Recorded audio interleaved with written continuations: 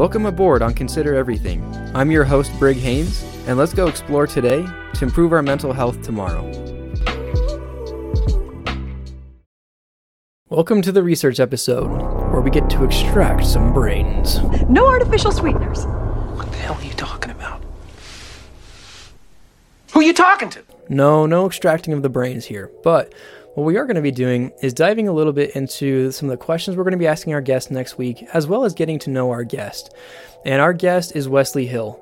She is a child, adolescent, and young adult psychiatrist at Utah State University. She received her medical degree from South Florida College of Medicine. She finished her residency and adolescent psychiatry fellowship at the University of Florida, and she currently works with young people to diagnose and treat their mental illness. She serves as a mentor to any USU student out there that wants to pursue a career in what she does, and she's also an advocate for the LGBTQ+ community. I thought we'd focus in a little bit on that last point there, because the LGBTQ+ community, the studies show that the youth of this community are at a much higher risk of developing a mental illness. And why is this? Well, the research shows that a lot of times they are bullied in school, they are misunderstood. A lot of times the teachings within classes and stuff and just within the society are more than likely often to be heterosexual teachings.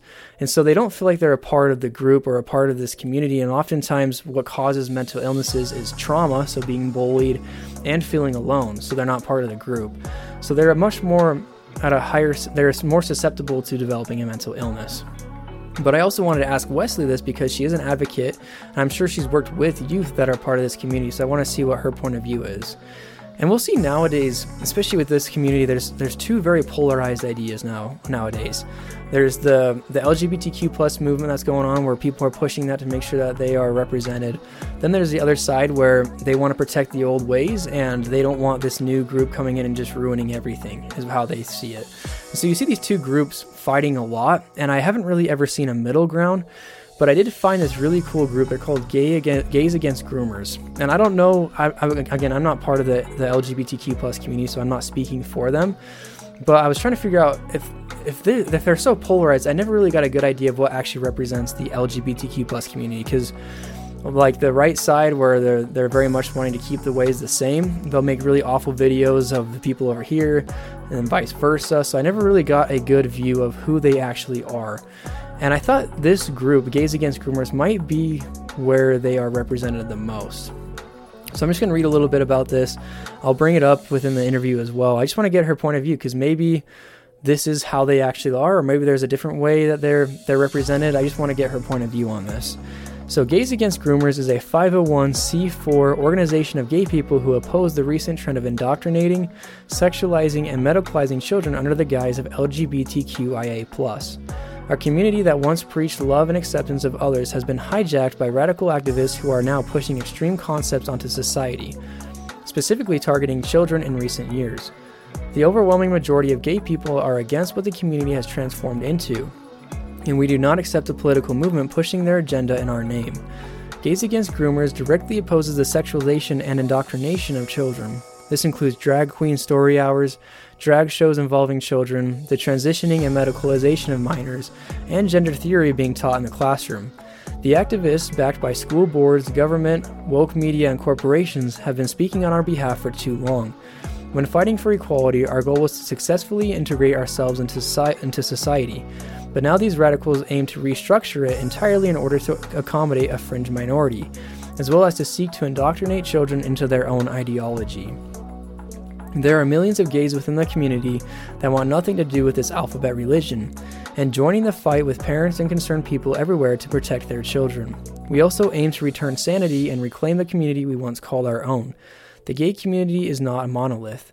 Those pushing this agenda do not represent or speak on our behalf, nor do we want to be associated with them in any way. What we are witnessing is mass-scale child abuse being perpetrated on an entire generation, and will no longer sit back and watch it happen. It is going to take those of us within the community to finally put an end to this insanity. And that's exactly what we're going to do. So I thought it'd be interesting to bring this up with Wesley, just to get her point of view of what actually represents the LGBTQ+ community, and if that's the case, is it actually true that they are at a much higher risk of developing a mental illness due to the trauma and also, the loneliness that comes with it. And now we're going to move more over to the research side of things. So I don't know if you guys listened to my episode with Darren Elkins, but he is the clinical operations director for Blomquist Hale. And I was asking him a few questions about medication, and one thing he brought up was medication should only really be used for when somebody is so deep in a rut that they need something just to get them out, right? So medication is more for just a boost, and then after that, that's when they can start going on their own. It's kind of like the crutch, right? So if you have like a broken leg, it's, get the bone back in place and let's use the crutch, but then sooner or later it's got to come off. That's how medication should work. And also in that episode, he was saying that he's not a specialist in medication. So that's what he knows, but he wasn't advocating that's how it should be for every person. And I want to get Wesley's point of view on this as well, as what actually, what is the actual case? Is medication only supposed to be like that? Or are there multiple circumstances for whatever the situation is? And the next thing we're going to be asking is, should medications be a lifelong thing, right? So like I was saying about with Darren, should medication be a lifelong thing? And I found that through research that I've done that most medication should not be something that's lifelong, except for bipolar as well as schizophrenia. And I know that a lot of YouTube videos and stuff that I've seen, a lot of them only talk about medication should be lifelong for bipolar and schizophrenia. But again, I'm no expert, and that's why we're going to be asking Wesley Hill. And the research that I've done shows that, but we want to ask her to make sure that that's correct. And a lot of people nowadays, from the research I've looked at as well, shows that many people feel uninformed and in the dark when it comes to knowing what medication is like for mental illness. And a lot of parents actually are scared of giving their kids medication because of this reason. There's medication can either be shown in a really good light or really bad light. And recently, I would say it's been shown in a really bad light. And this is what's causing a lot of parents to be afraid to give their kids medication.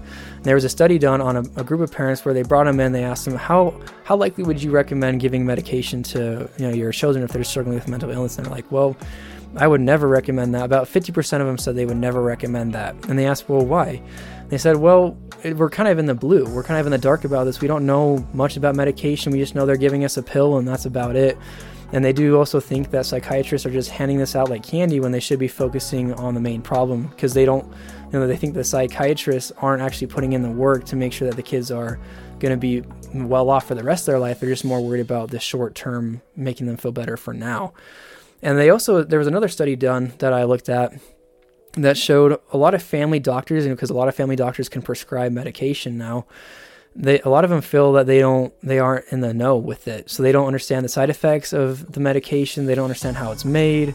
And so they like, I think it was 50% of them said that they don't know if they should be handing this out to people or not. And also they did the same thing with caretakers. So people that are taking care of elderly people, they also said that they feel like they're not in the know and they don't know what could happen if they give this medication to that person. So when it comes to these kind of things, I want to ask Wesley this is, why, if this is the case, why are family doctors and also caretakers the main prescribers of these things, when it should be, we should have somebody who knows about these medications. They should be the one prescribing it, making sure that what they're seeing and what characteristics a person is showing, does that match up with a certain medication that should be prescribed? That really, it kind of affected me too, because I remember this is a personal experience, but when I was, trying to figure out how to start curing my mental illness that I was going through, I would go to certain doctors and it just seemed like it was a trial and error kind of thing. They would give me one medication, it wasn't really working. So like, okay, we'll try this. Okay, well, that's not working. So try this. And it just seemed like I was getting thrown over all over the place. Again, that's a personal experience. I can't say that speaks for everybody, but I want to get her a point of view on this, because looking at it, I don't think family doctors or caretakers should be the ones handing out this medication. It should be the ones that know about the medication and also know what characteristics coincide with that medication. And also, it was really interesting. I found this really cool, interesting article that showed that medication and cognitive behavioral therapy pretty much show the same results. So what they did is there was a 4-month study done on, I believe it was 280 subjects that had different ranges and different varieties of mental illnesses. The first group was a group that only received a placebo medication. So they thought they were getting medication, but they really weren't. Then there was another group that was the medication where they were getting what they needed, but there wasn't anything else that came with it. Then there was the cognitive behavioral therapy, where these people received therapy every day. Then the medication people received their prescription every day, and the placebo people received their medication every day, even though it wasn't really a medication, it was just a sugar pill. And what they found in this study is that 25% of those taking the placebo medication found that there was some kind of improvement in their mental illness, which I found interesting because nothing changed, but they thought that it was changing for them. And then there's the middle group where it's the medication, and they said that they saw about 50% said that they saw some kind of improvement in their mental illness. And then there's the last group where they were the therapy group, where they went to therapy every day, and they also found about 50%. So looking at this, just from this study, it looks like it's about a 50-50 toss-up when it comes to how effective medication and cognitive behavioral therapy is for somebody. The only flaw I can see with this medication or this study, though, is it was only done for 4 months. And again, as somebody who struggles with mental illness myself, I don't see 4 months being long enough to really describe or show the effects of a certain medication, right? I think it should be more of like a year at least, because think about it, somebody who goes through trauma or somebody who deals with some kind of mental illness, it shouldn't be 4 months. That's a really small amount of time compared to how long they've been dealing with it most of the time. So again, it could match up for some people, but I don't know how valid this source or how valid this piece of research actually is, due to the fact that it's only done for 4 months. So I'll bring that up with Wesley, and she'll be able to help us understand a little bit more if 4 months was really a good amount of time, and if that study really has some validity to it. Now we're going to kind of move into actually understanding medication itself, because we've learned what the side effects are, what people say about it, but I want to actually talk about medication itself. And before I do that, I want to let you guys know I am going to link all my resources into the description of this episode, so please go there if you have any questions. And yeah, that way you can also kind of prepare yourself as well before we get into the interview for next week. So there's 3 types of mental health medication. There's a lot, but these are like the 3 main ones that are like, they're like the big daddies up above. There's SSRIs, there's SNRIs, and NDRIs. There's a lot of I's going on, but SSRI means selective serotonin reuptake inhibitor. So that solely focuses on serotonin. Just to give you guys a little background, if you don't know, serotonin, norepinephrine, and dopamine are really what are if we're looking at what's going wrong with somebody who has a mental illness, it's usually going to be some kind of lack within those 3 areas. It could be, between multiple of those areas or just one, right? So they could be lacking serotonin, they could be lacking norepinephrine, or they could be lacking dopamine, or they could be lacking any of those 3, a combination of those 3. So these solely focus on that because what we've seen so far in the research we've done, those 3 things are what physically causes a mental illness. Is a lack in one of those things. So the selective serotonin reuptake inhibitors, then the serotonin norepinephrine reuptake inhibitors and the norepinephrine dopamine reuptake inhibitors, what these do is you think with the most medications, you're thinking, oh, well, they probably just insert norepinephrine in your blood or dopamine or serotonin, right, into your bloodstream. This is not how they work, sadly. How it actually works is it basically uses what you have and uses it to the best of its ability.